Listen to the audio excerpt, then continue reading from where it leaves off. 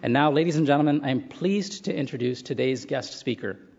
He is here with the results of our city's annual physical, if you will. Each year, the much-anticipated Vital Signs report provides a snapshot of our city's well-being.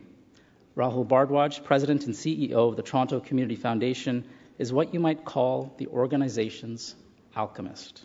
He blends philanthropy with community needs to produce results that foster civic engagement and enhance communities. Vital Signs points out progress achieved, areas for improvement, and issues that need attention. More than 1 million people in Toronto and the Greater Toronto Area will receive this innovative document. Many use it as a guide, a reference, and a resource to plan programs, fund initiatives, and generate solutions for community concerns. A sure sign of the report's success is the fact that more than 35 communities across Canada and 8 communities internationally now produce reports modeled after Vital Signs. As head of the Toronto Community Foundation, Mr. Bhardwaj makes it his business to engage philanthropy to improve the city's quality of life. A lawyer by vocation, the city builder has been involved in a number of economic, cultural, and sport development initiatives. Among them, he was a board member of Metrolinx and a vice president of the Toronto 2008 Olympic bid. He is currently co-chair of TO 2015 Ignite, a program of the Toronto 2015 Pan and Para-Pan Am Games. He is also the newly appointed chair of the Community Foundations of Canada Board of Directors. With the publication of the 2013 edition of Vital Signs, Mr. Bhardwaj will do the necessary round of media interviews, but today he starts here with you. Mr. Bhardwaj, the Canadian Club of Toronto's podium, Canada's podium of record, is yours.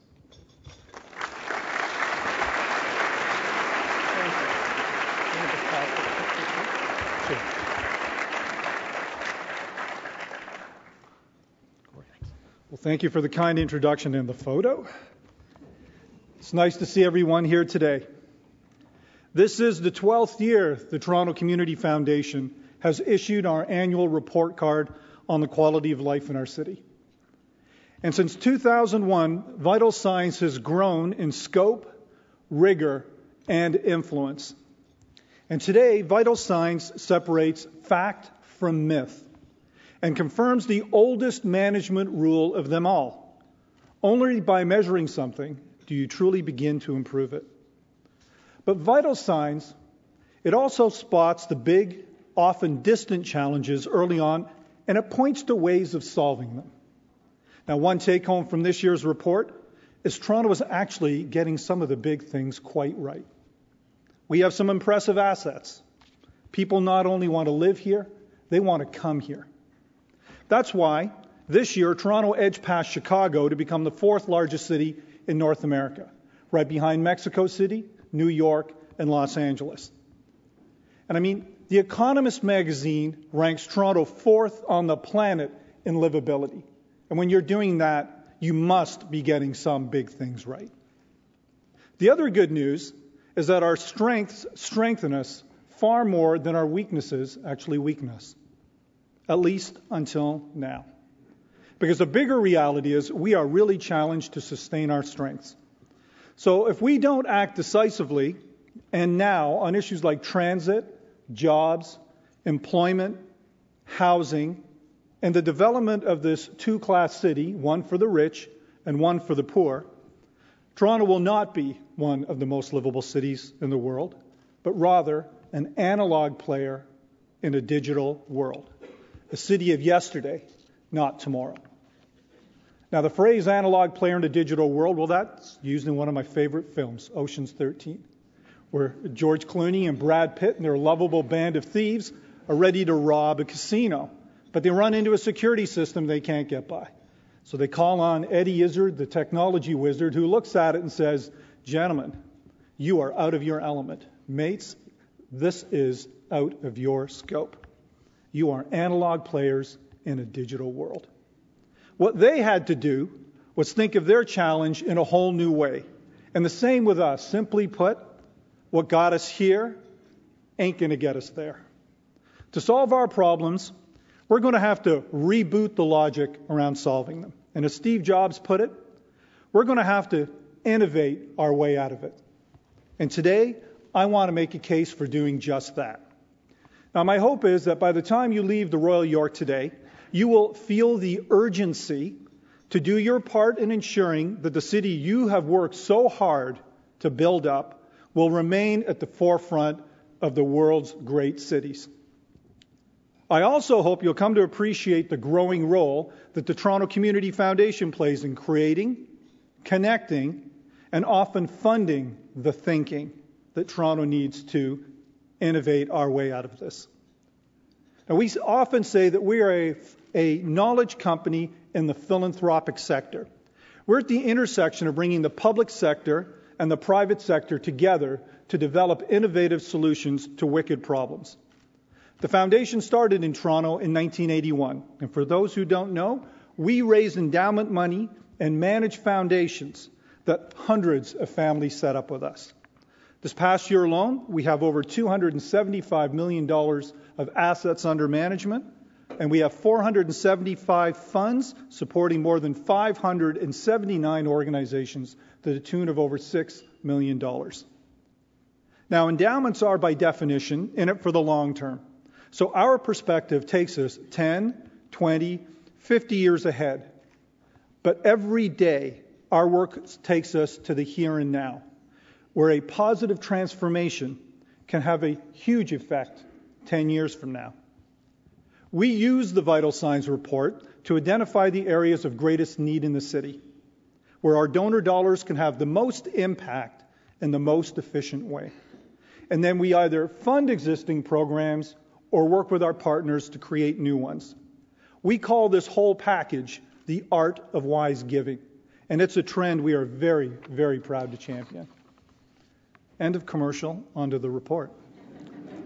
Now, the report not only chronicles what's really happening in the city, it separates us from some of our favorite misconceptions about it. So take Parkland, for example. So it's being paved over by condos and roads, right? Well, not so much. Vital Signs reveals that most of us live within 500 of our city's 1,600 parks. 1,600. We are truly a city of parks. Think of our lakefront. Unswimmable? Not at all. In fact, for the third straight year, 8 of the city's 11 beaches received Blue Flag designation, which is an international designation for cleanliness of water. How about Toronto not big on recycling? Not so much. 94% of households with a blue bin actually use it, and 97% of the green bins are actually out on the streets. No one's reading anymore? Well, the Toronto Public Library has been the busiest library system in North America. But in the last 10 years, its usage has risen an astounding 17.8%, with the last 3 years being the busiest ever. Who knew? Well, the 1.1 million library cardholders certainly did. How about funding for the arts and culture? On its way down? Not so much. It rose by about $6 million last year. And if the success of this year's Toronto International Film Festival and its $200 million contribution to the province's economy is any sign, Toronto's creative economy is moving strongly and in the right direction. What about crime in the big city? Again, the reality is not only as bad, but it's alarmingly good, depending, though, on who you are and where you live. The past 6 years in a row, the GTA has had the lowest rate of police-reported crime amongst Canada's top 33 metro areas. And as Doug Saunders of the Globe and Mail put it recently, and I quote, "In terms of your odds of being murdered, mugged, or sexually assaulted, Toronto is the 52nd most dangerous city in Canada." This is all the more astounding when you think of just how many people are actually moving into Toronto's downtown. The core is thriving. Population growth has more than tripled between 2006 and 2011. And over the same time period, employment in the core grew by 14.2%. Now, Toronto is also one of the least expensive places of all large cities in North America to do business in. And a lot of this growth is spurred by the creative economy. And so it's no surprise that our film, television, and digital media sector contributed over $1.2 billion to Toronto's economy last year. But Toronto has other, bigger issues. And for me, the most dangerous one is that we are well along the path of becoming a divided city. Not by race or religion, like Belfast and Johannesburg, but by income. Back in 1970, only 2% of Toronto's neighborhoods were low or very low income neighborhoods. Last year, 14%. In 1970, nearly 9% of our neighborhoods were high income. Now we're sitting at around 16%. Meanwhile, middle income neighborhoods, well, frankly, they've been hollowed out. In 1970, Toronto was proudly middle class. 58% of our neighborhoods were middle income. Last year, we're down to 29%. It's been cut in half. In fact, in 1970, 96% of all of the Scarborough neighborhoods were middle income. Now, a complete reversal. 83% of those neighborhoods are low or very low income neighborhoods. In fact, now in our city, more than 1 million Torontonians now live in low or very low income neighborhoods. That's 1 million of us. Now, as our chair, John McIntyre, and I said in Vital Signs, take a closer look and you will see worrying cracks in the foundation, alarming trend lines that are unprecedented in this city. So yes, unemployment overall in the city has fallen for the past 4 years. But last year, youth unemployment reached an all-time high of almost 21%. So what's going on? Well, since 2009, 28,000 youth jobs, and that's for folks between 18 and 24, have simply vaporized in the GTA. And this is after the close to 8,000 jobs lost at the end of the 2008 recession. It's so bad that last year nationally, 1 in 8 Canadians, young Canadians, have been looking for work for over 6 months. And that's double the rate what it was in 2008. And for those who do get jobs, many pay poorly, they don't offer many benefits, and they don't make use of their skills and their education. But high unemployment isn't the only affliction facing our youth. Another inheritance is ill health. Today, 40% of the province's boys and almost 30% of the girls are overweight. And unless we intervene in a big and substantial way, 7 in 10 of these kids will be overweight or obese when they become adults. Now, obesity isn't our only health concern. The so-called silver tsunami is as well. In 1993, 7% of Canadians were 65 or older. 10 years later, that's risen to 12%. In Toronto last year, we're up to 15%. And in 20 years, we're going to be at 20%. You put that all together, what does that mean?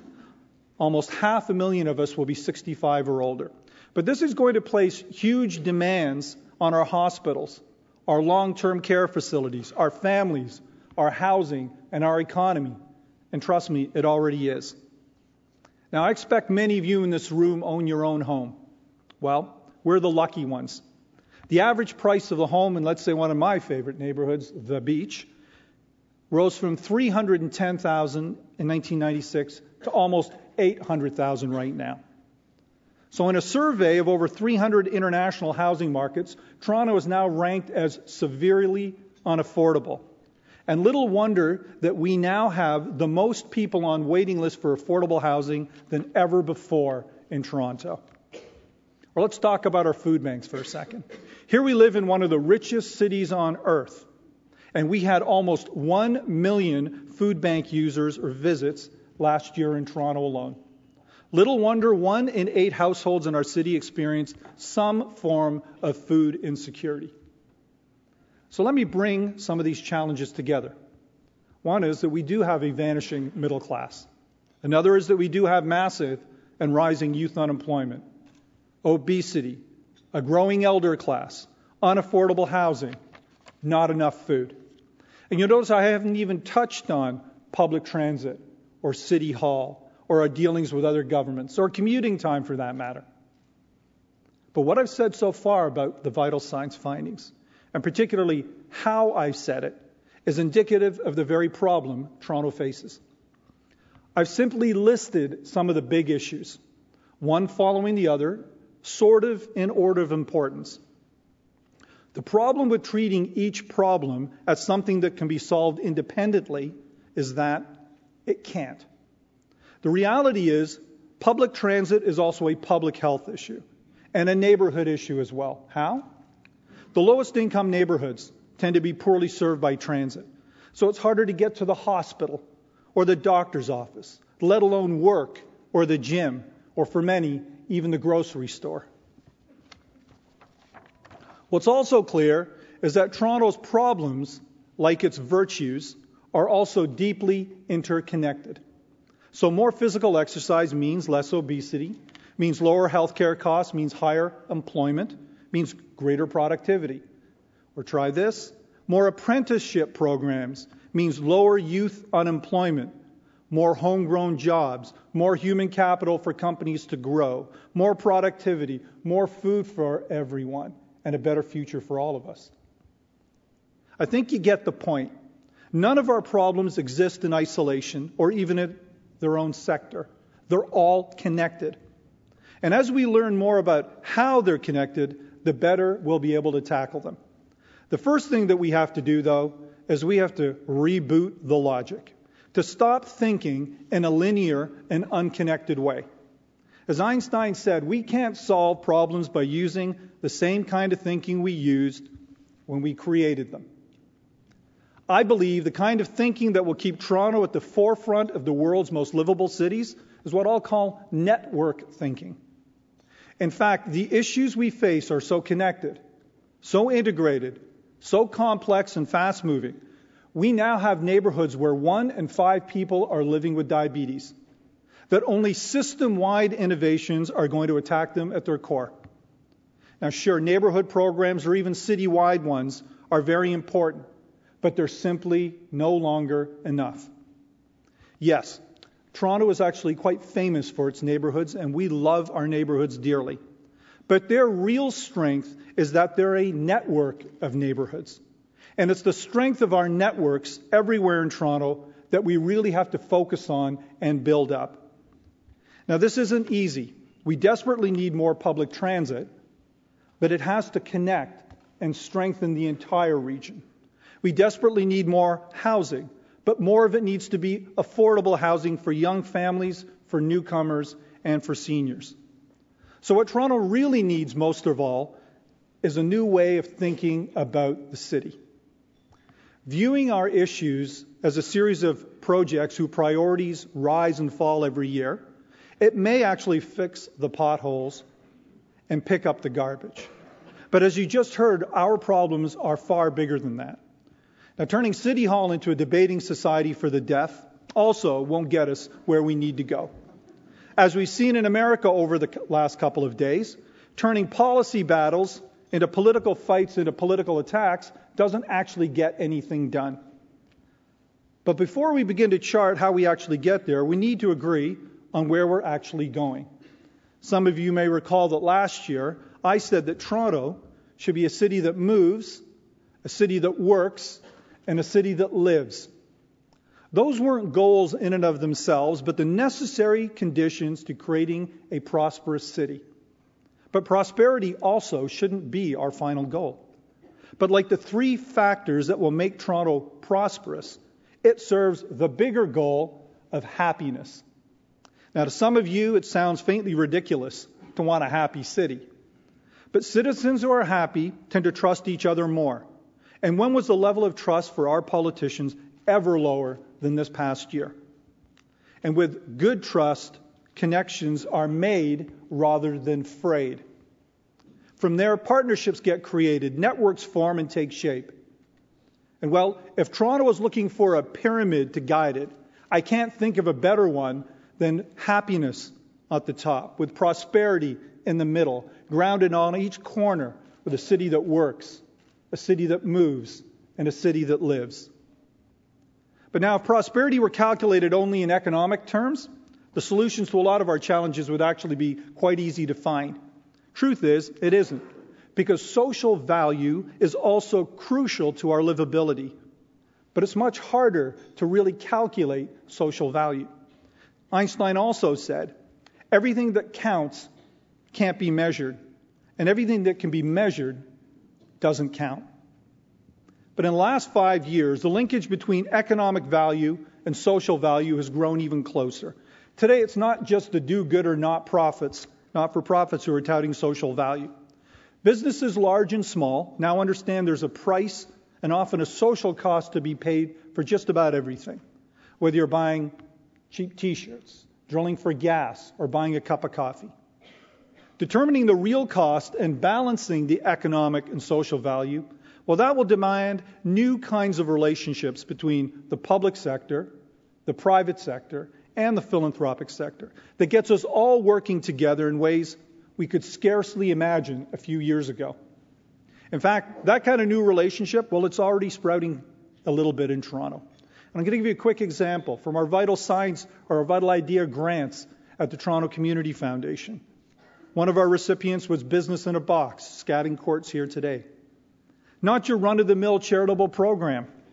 They take repurposed shipping containers, put them into parking lots and empty spaces, and they run micro businesses out of it, from bike repair to bubble tea. And none other than KPMG funded this Vital Idea grant. Now, Toronto isn't the only place that new thinking is changing lives, neighborhoods, and cities. It's happening all over. Take Calgary, for example. Its mayor, Naheed Nenshi, came to office promising density, diversity, and a sense of discovery. This past spring, he turned Calgary into a city whose people look after each other by his personal example during the floods. But as the Calgary Sun said, and remember this is the Calgary Sun, quote, he gave us hope. He added purpose to our spirit. He made us proud. How about Bogota? Bogota, Colombia. The drug capital of Latin America, yeah. It was a drug capital and a murder capital and a lot of other bad things as well. But we all miss the happy ending. Bogota's civic leadership took back their city over the past 10 years. They've turned it into a thriving metropolis. Violence is way down. Tourism is way up. The arts are thriving. I encourage you, go check it out for yourself. But the point I'm trying to make is, what do a highly functional city like Calgary and a once highly dysfunctional city like Bogota, what do they have in common? Strong political leadership and a singular vision. And Toronto, frankly, has neither. And there's no way we're going to address the big, gnarly issues detailed in this year's Vital Signs until we find that leadership and that vision. Greatness, let alone getting byness, doesn't just happen. It's the result of deliberate, intentional, and cohesive action. More than ever today, Toronto needs all three. Now, last month, McKinsey & Company issued a report on how to make cities great. They claim that leaders who do it right do three things really well. They achieve smart growth, they do more with less, and they win support for change. Now, if those three qualities sound distant or unfamiliar to you, it's a sign of just how little they're practiced by our current civic leaders. This has to change. If the very deep problems around employment, housing, health, mobility, a two-class city are to be turned around, yes, we can make marginal progress, but we can't solve the big problems in any meaningful way unless we change how we think about them in an equally big way. So let's go back for a few moments and look at some of the problems I described earlier in a slightly new light. I'll call them the 5 things, and they're all in the Vital Signs report. 5 things Toronto must do to ensure its world-caliber livability actually lasts. And in each of these 5 areas, we're going to have to measure success, both economically and socially. First of these is connectivity. Neighborhoods do not thrive in isolation. They're connected to each other. Many would argue it's the connection what actually makes them thrive. So our transit system, both public and private, has to be efficient in getting us to and from work without delay, but that system also has to connect our communities so that it's easy to get to that local park or one of our 99 libraries or simply a grocery store or maybe a doctor. The second necessity is an affordable housing strategy. Developers build more condos than low-cost housing because they can make more money doing that. But today, we have way too many condos and way too little affordable housing. It's time to get governments and developers to align their strategies, and particularly their rewards, so that we have enough of the right housing for everyone and begin to solve some of the systemic hollowing out of our neighborhoods. Number 3, we need more public space. Didn't I just say that we had 1,600 parks in this city? But most of them are tiny, suitable for nothing more active than really sitting. Other cities like New York, London, Melbourne, they have a fundamentally different relationships with their public space and their parks because they're people-centric. Ours are about space, not people. Where are the folks playing outdoor ping pong, early morning tai chi, or even folks getting together outdoors for a pint after work? We can do a lot better in this beautiful city. Now, the 4th necessity is, frankly, to put a dent in our youth unemployment. 1 in 5 people in this city who are able to work can't find a job. But in order to forestall creating a lost generation, we don't need another strategy, folks. We need an intervention. And in the room has to be the province, the city, employers, and the young people to help them all. Germany has the lowest youth unemployment rate in the world. It's between 7 and 8%, mainly because they have a fully integrated apprentice program that's vastly different from what we have in North America. There, the government, industry associations, and companies all work together to make sure youth receive rigorous training, comprehensive training, with a job at the end.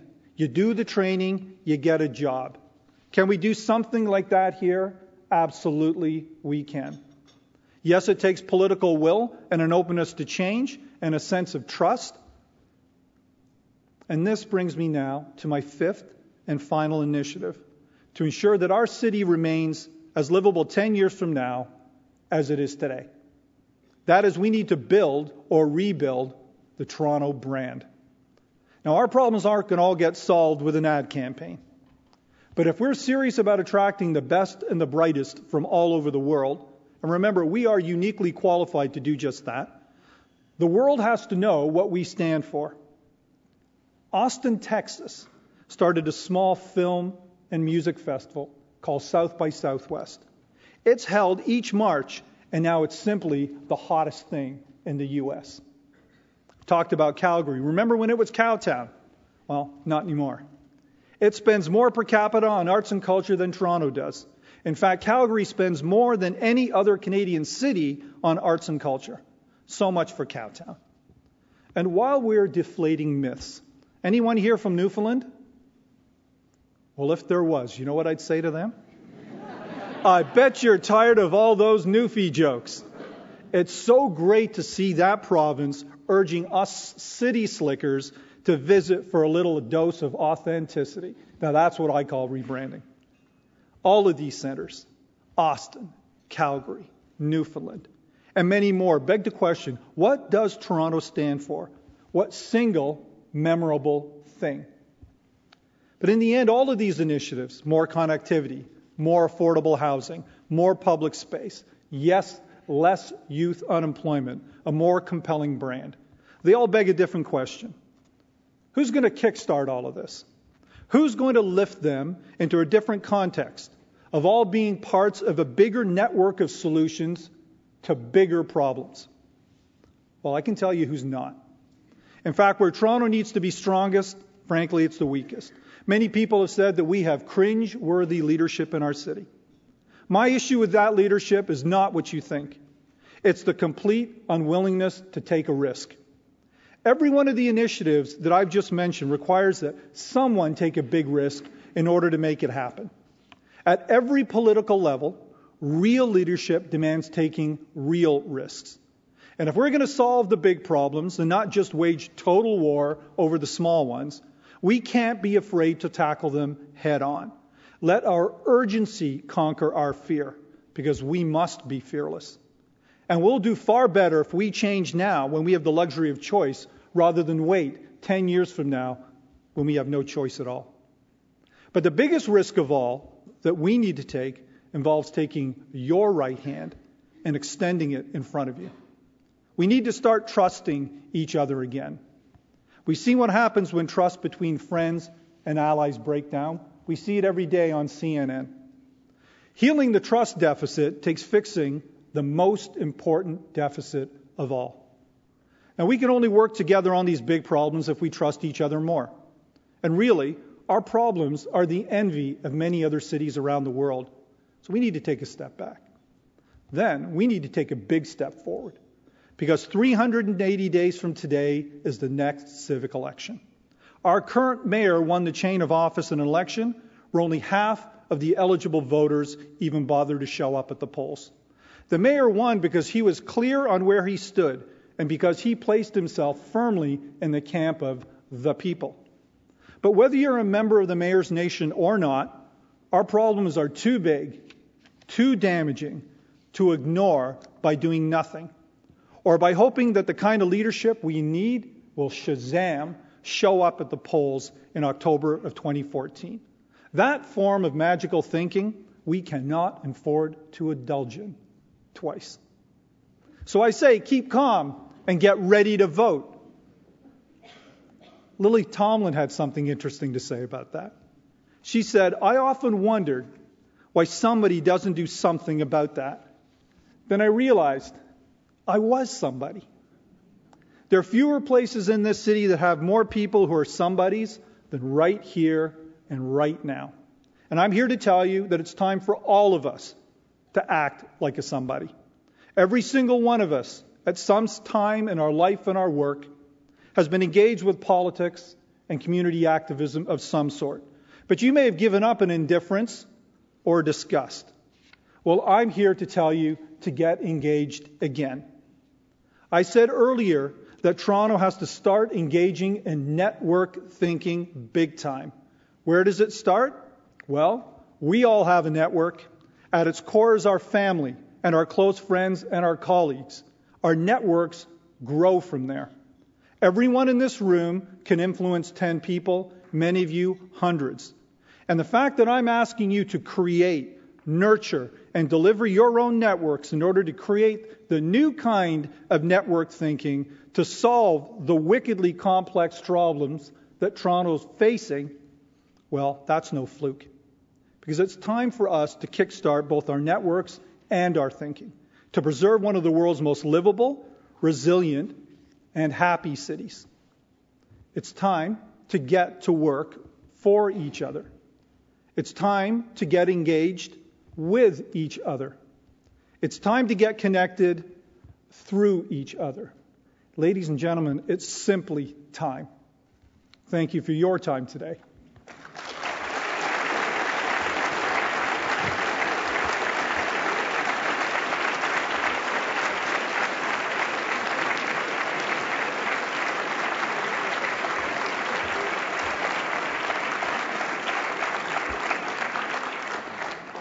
Good afternoon. My name is Gillian Smith, and I'm a director of the Canadian Club of Toronto. On behalf of the club, I wish to thank you, Mr. Bardwaj, for yet another insightful report on the quality of life of one of the world's most dynamic cities. It's clear why Toronto Life magazine named you among the 50 most influential people in the city.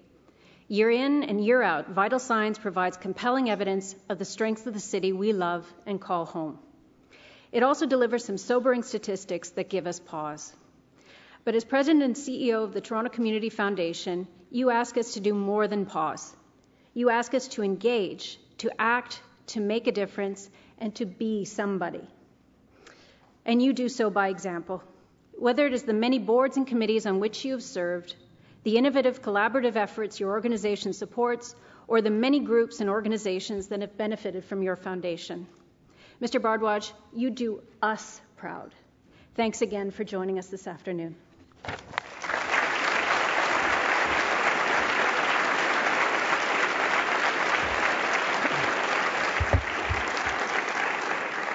Thanks, Gillian. I'd like to echo Jillian's message. When I likened the report earlier to an annual physical, it occurred to me that I procrastinate on my physical every single year. But thanks to your punctual release of the report every year, Rahul, the city can't do that. So thank you, and thank you for being here today.